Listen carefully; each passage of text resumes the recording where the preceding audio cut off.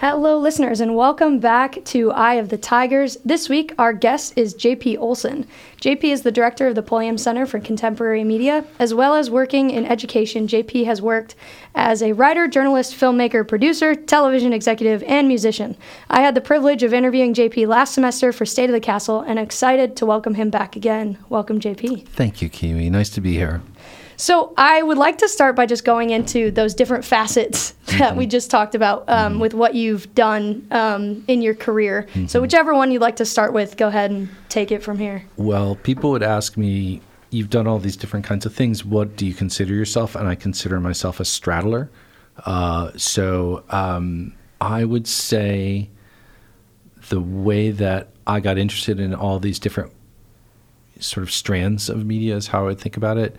Has to do with partly just being interested in writing. And I think I might have talked about this before, but I was all about writing as a younger person. And I still love writing.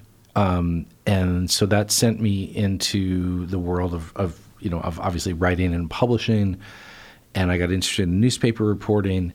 And just through some sort of flukes, I ended up working in television, which I hadn't necessarily expected to work in, and found myself working in television. And so I guess in a way, I kind of was sucked into the vortex of media. And in some ways, and not even some ways, very intentionally went where I saw different opportunities. So if it seemed like there might be more ability to travel and to work on bigger stories, if that meant going into certain kinds of television, that's what I did.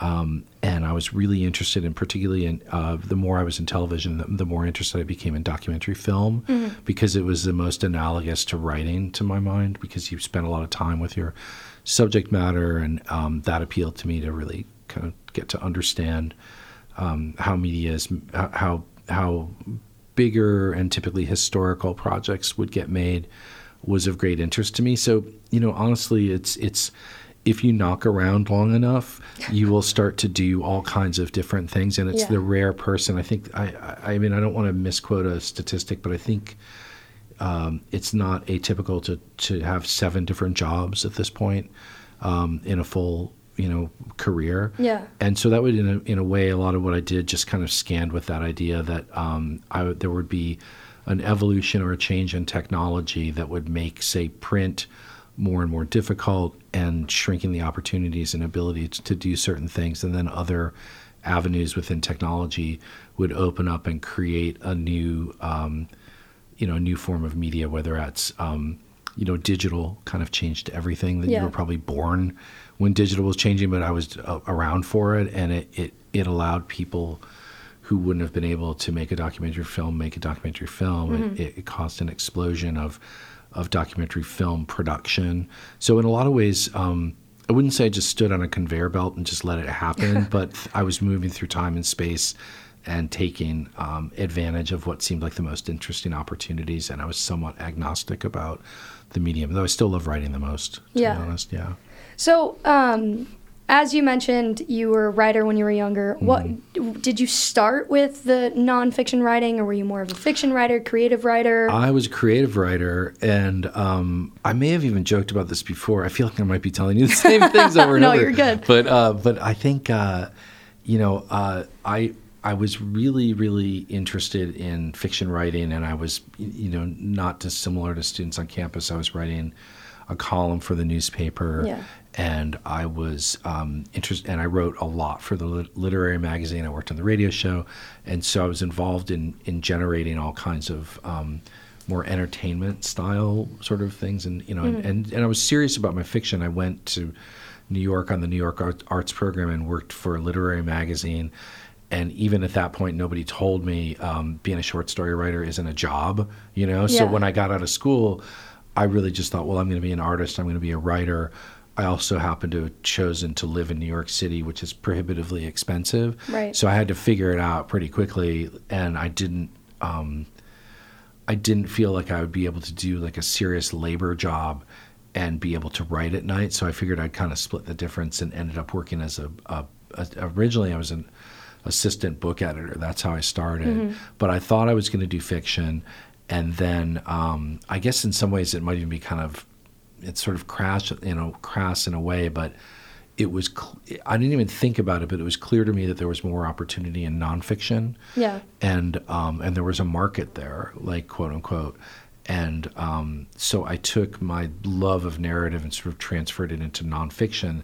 And then I began to see, particularly in documentary film and most definitely in what we would now call literary journalism, I saw a real beauty in that kind of storytelling. And I still do. I think and so there are elements of it. Like, I just had this conversation with Thomas Morton, formerly of Vice, who was a guest here, who I think is one of the great television writers in my estimation.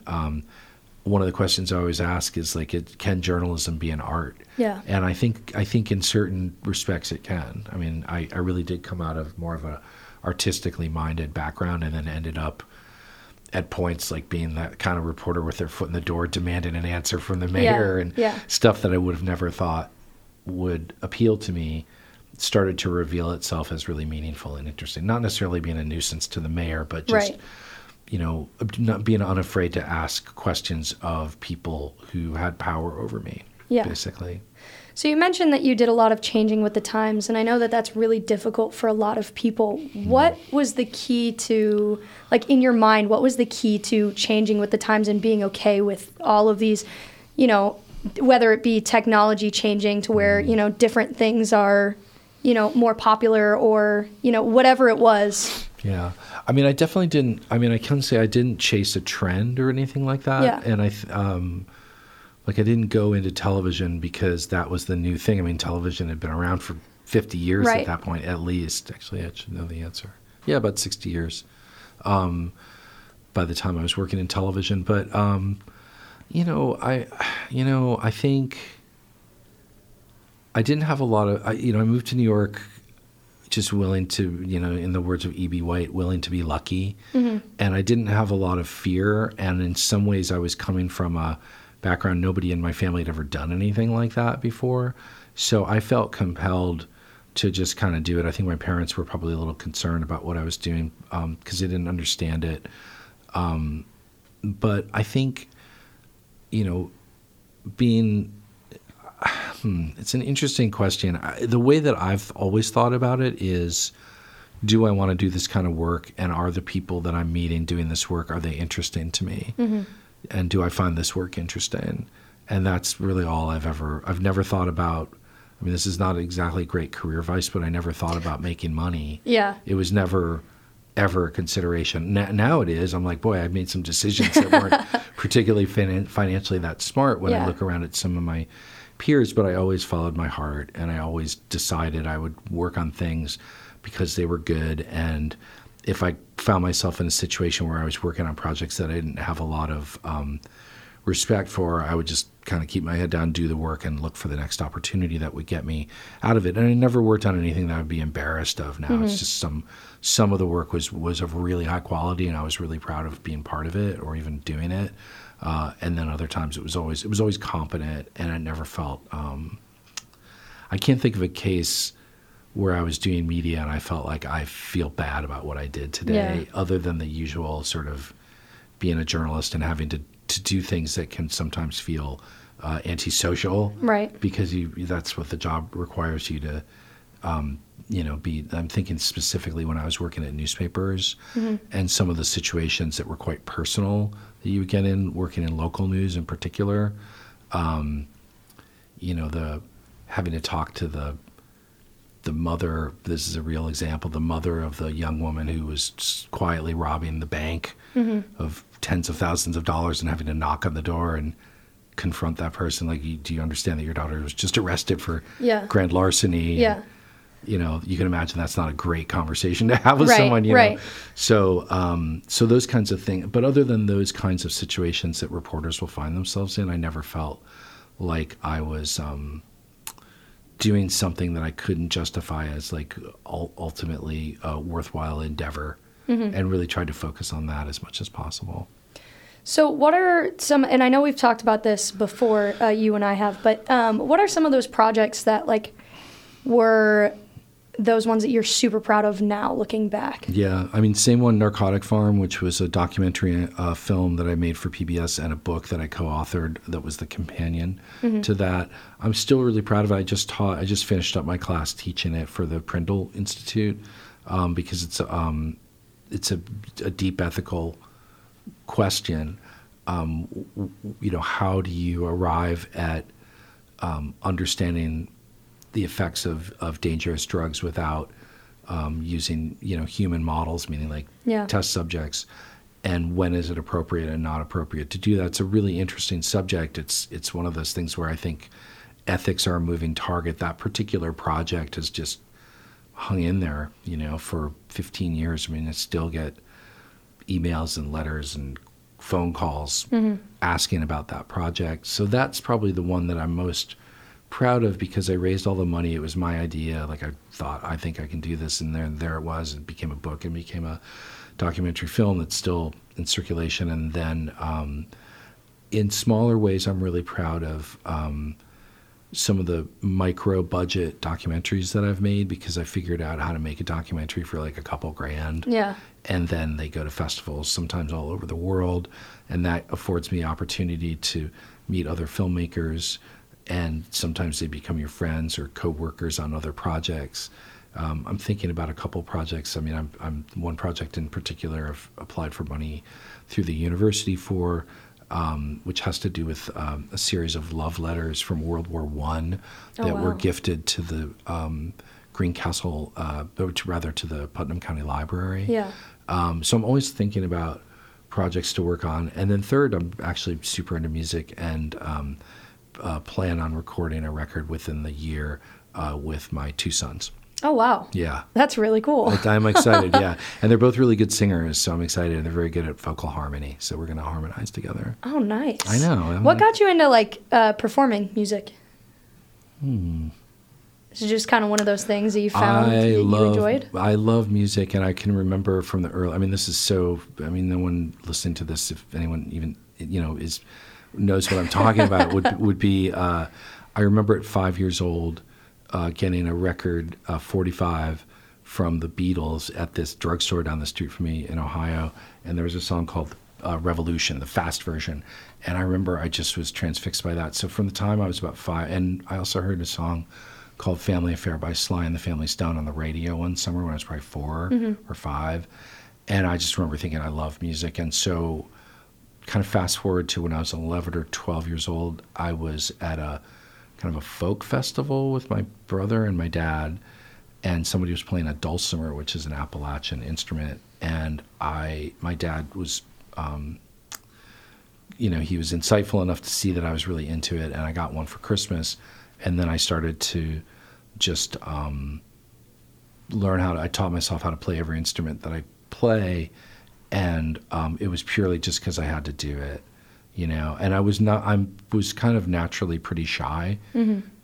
So performing took a long time to get to a point where I would be able to stand up in front of people because I was by nature probably more of an introvert. Right. But that was helpful. And so it was never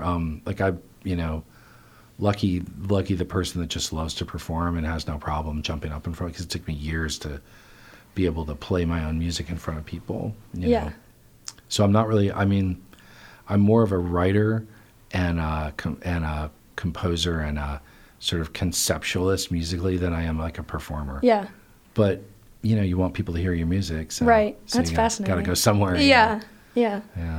Alrighty. Well, so we've talked about your background. Yes. So now I kind of want to shift a little bit and talk about what you're doing here at DePauw. Yes. As this is your first year. It and is. kind of a little checkup from the last time we talked. Yeah.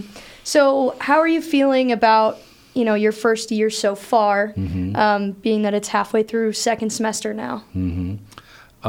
Well, I have had a really good week, and I think it's indicative of what I hope will be more. We have 2 students who are going to graduate and work at the DePauw. I won't name them because they're bashful. I don't know if they are, but one has been accepted for graduate school at Columbia for journalism. Oh, wow. And the other has been accepted to Northwestern. And there are other schools that they've also been accepted to. I'm really happy for the prestige of the of the Northwestern and Columbia program, and I went to Columbia for grad school, so in that program, and wrote recommendations for both these students. So I was really proud of the fact that they got into these programs. But even beyond that, it tells me that these are two students who are really serious about doing journalism.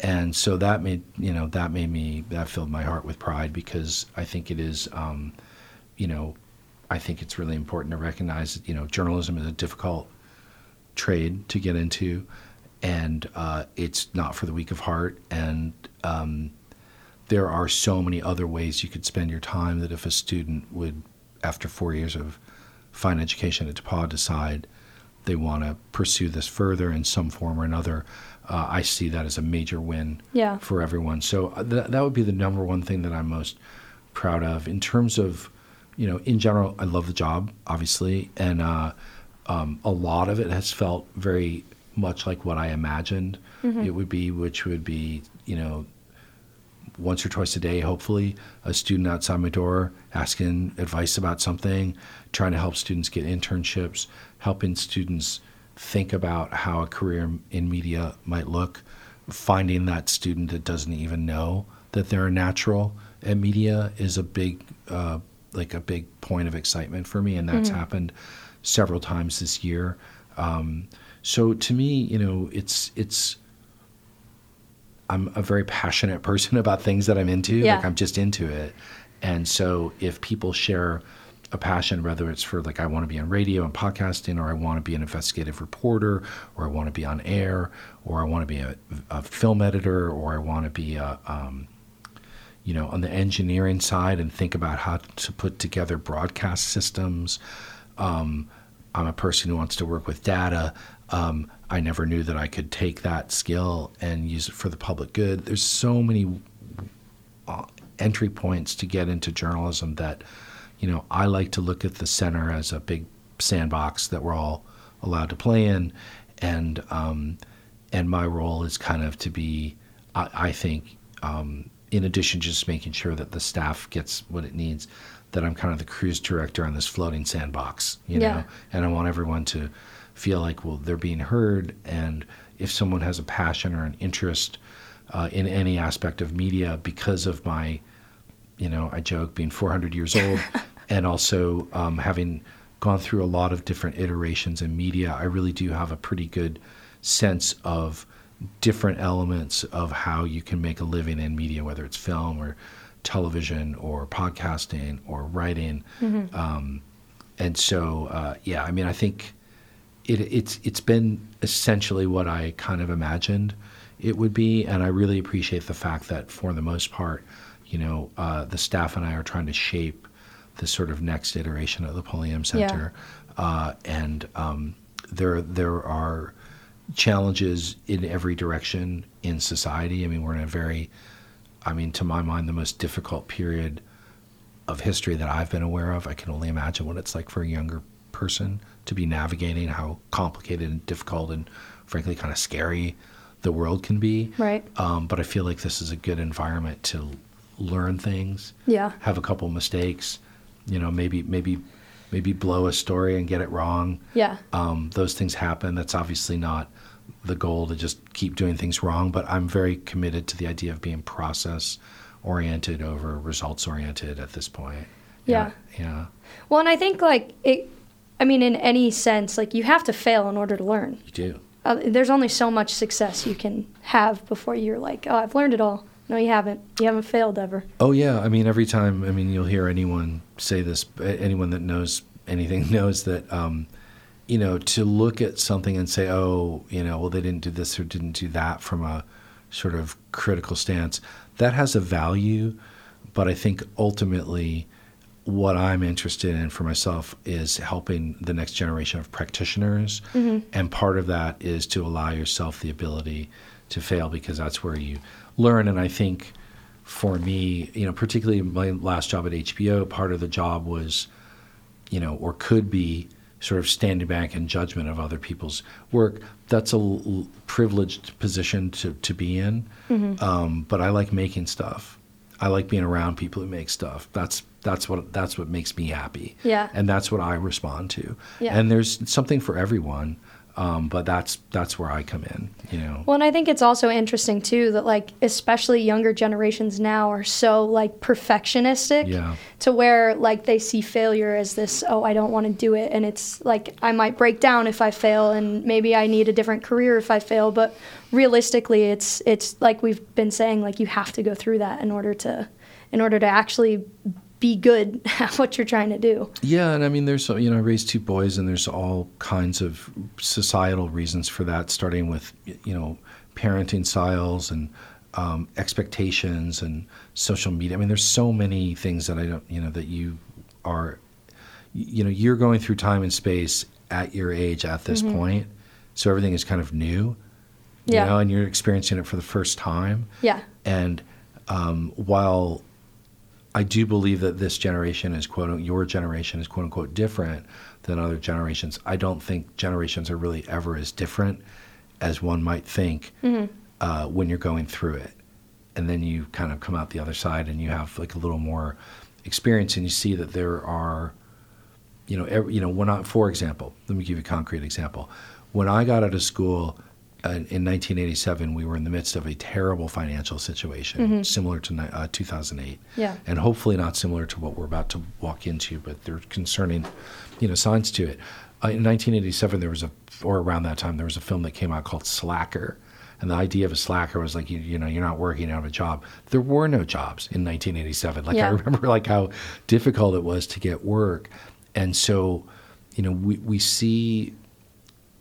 I guess the idea of trying to seek perfection is such a artifact's the wrong word. It's such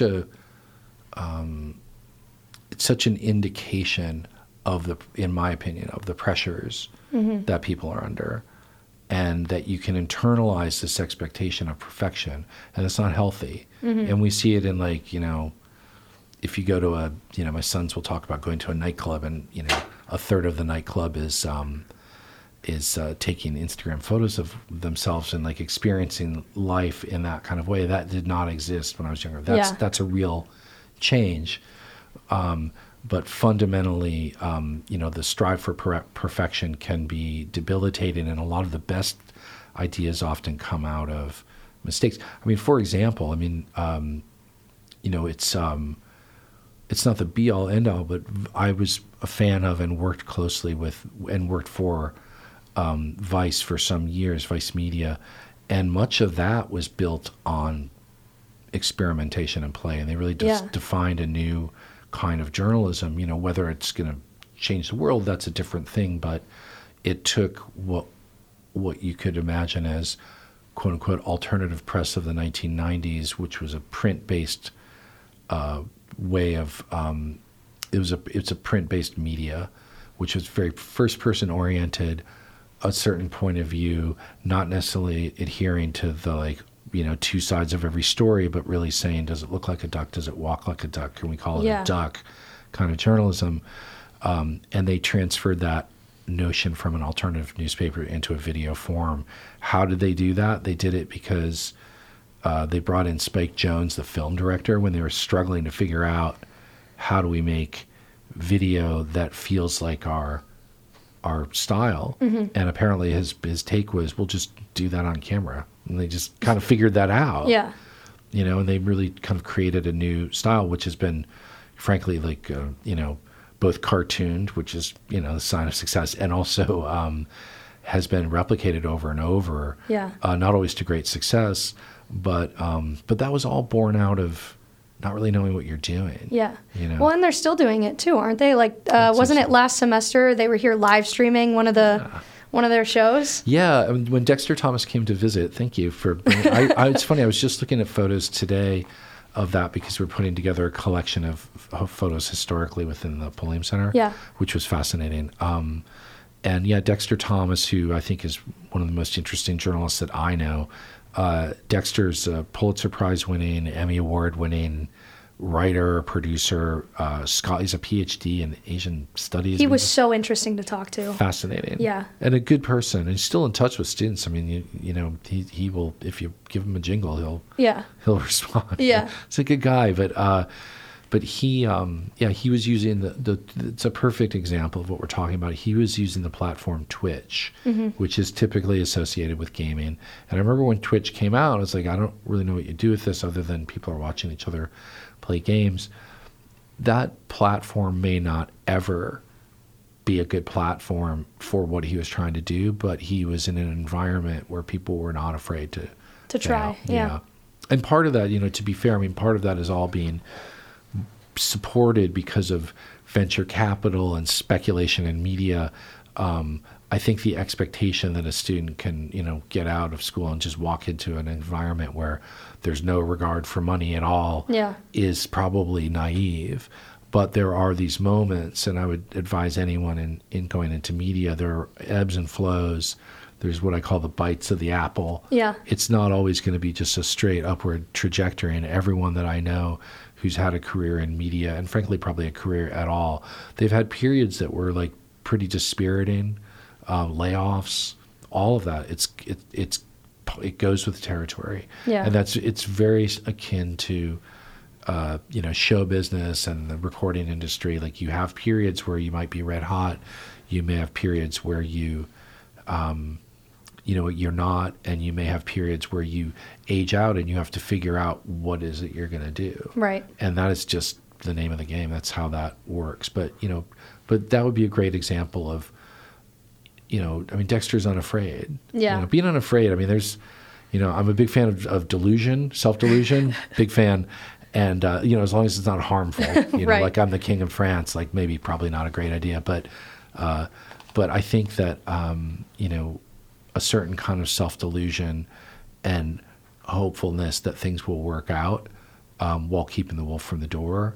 I think that's a very effective. A lot of people I know that have done very well, part of it's because they just kind of go for it. Like, they are committed, and they make reckless decisions in the sense that people may not understand what they're doing, but they're following their heart. And I've never met people that went that way full on that didn't have something interesting going on. Yeah.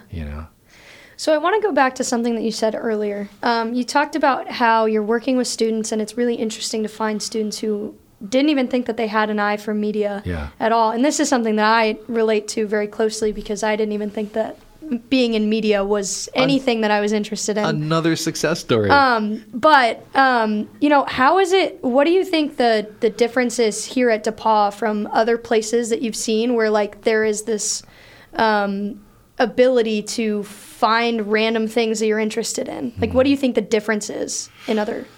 Well, I mean, I think what is, I wouldn't say unique, but what it sets DePauw apart from certainly bigger schools is that you have a much lower barrier to entry to any media. You can walk into this building your first day, and some have, not even really knowing what's in here, asking a couple of questions and walking out with a camera. That absolutely happened to a student that I saw who was just reading. My first day or two here, just happened to be reading on the couch, and I was like, well, you look like an interesting person, and and the next day or two, that person was filming, and had done some filming before, but all of a sudden, had used the Pulliam Center as a nice place to study. And little did they know that they were going to be like roped into, so I think that's the liberal arts experience that, I was very intentional about working in a liberal arts environment because I'm a product of one. And I think that getting a good grounding in thinking, just the classic liberal arts experience of whether it's economics or history or psychology or sociology or language skills, et cetera, and all, certainly the arts, and then the additive of being able to come here. I mean, I look at the Pulliam Center like it's a rugby club that anyone can join, except that unlike rugby, there is a market for what you're doing here when you get out. And so, is DePauw different than every school? No, but is it unusual compared to the vast majority of what media training is? No doubt.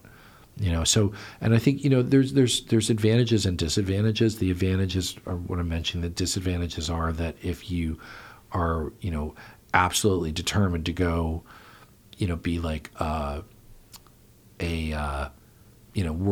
in a Hollywood set as a cinematographer, you're probably going to have to go to film school to do that. Right.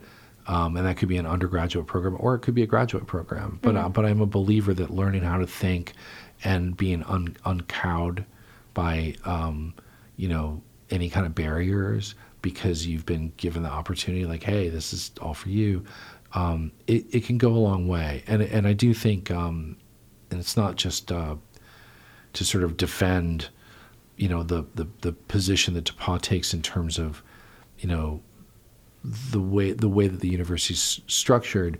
Once, meaning we're really here, one, to get a core education. That's why students are here. Right. And we're here to encourage students to think more broadly about things outside of class. So I think that, the technology changes. And I think that, in my opinion, there's an overemphasis at a lot of media programs on training people in certain kinds of technology. And that's like the payoff. And that's more of a trade school model. There's certainly nothing wrong with that, but that's a different approach. Right. And I think that what you have the opportunity at a place like DePauw is to come out of here with core skills and a big brain and an ability to think about things critically that you may not have had that opportunity had you gone into a more sort of funneled media program. Yeah. Well, does that answer your question? It does. Yeah. That's my take. So.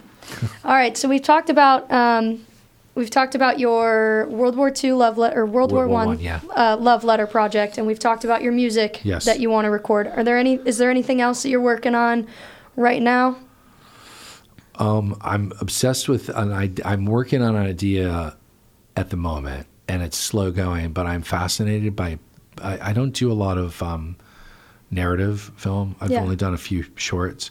But I'm fascinated by poorly dressed vampires, and I'm working on something to do with that. And I've been doing research, watching Wim Wenders films. So it's funny. I mean, this is going to make me sound probably a bit unusual, but like now that I'm thinking about casting a film for two vampires, I walk around town and think, would they be a good vampire? And so. That's been interesting. Yeah. Like Kroger is a much more interesting place than it was before. So, I mean, that's sort of the kooky stuff. And then, no, I mean, I'm always working on a project or two or three. And, but that would be the most recent one. But the Love Letters would be an experimental documentary. The to be determined if it happens vampire project. I'm thinking about vampires.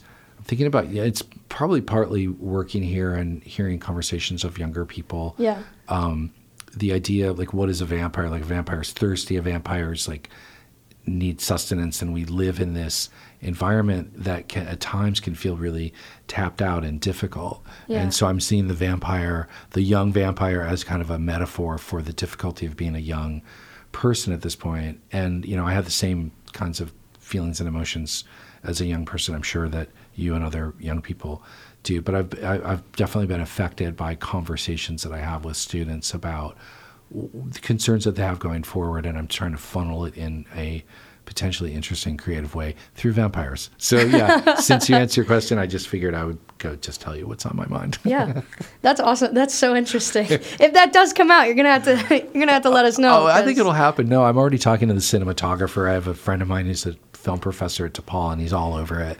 So I'm in my research phase right now. All right. Yeah. Well, be on the lookout for that then. Yeah. Well, thank you so much for joining me. Thank you so much, Kiwi. This has been a good checkup from the last time. As always, thank you. All righty. Well, we will not have an episode next week, as next week is spring break. However, the week after, we'll have Ashley Jones on to talk about sports communication here at DePauw and where she wants to take that from here. Thank you guys for listening, and stay tuned in, Tigers.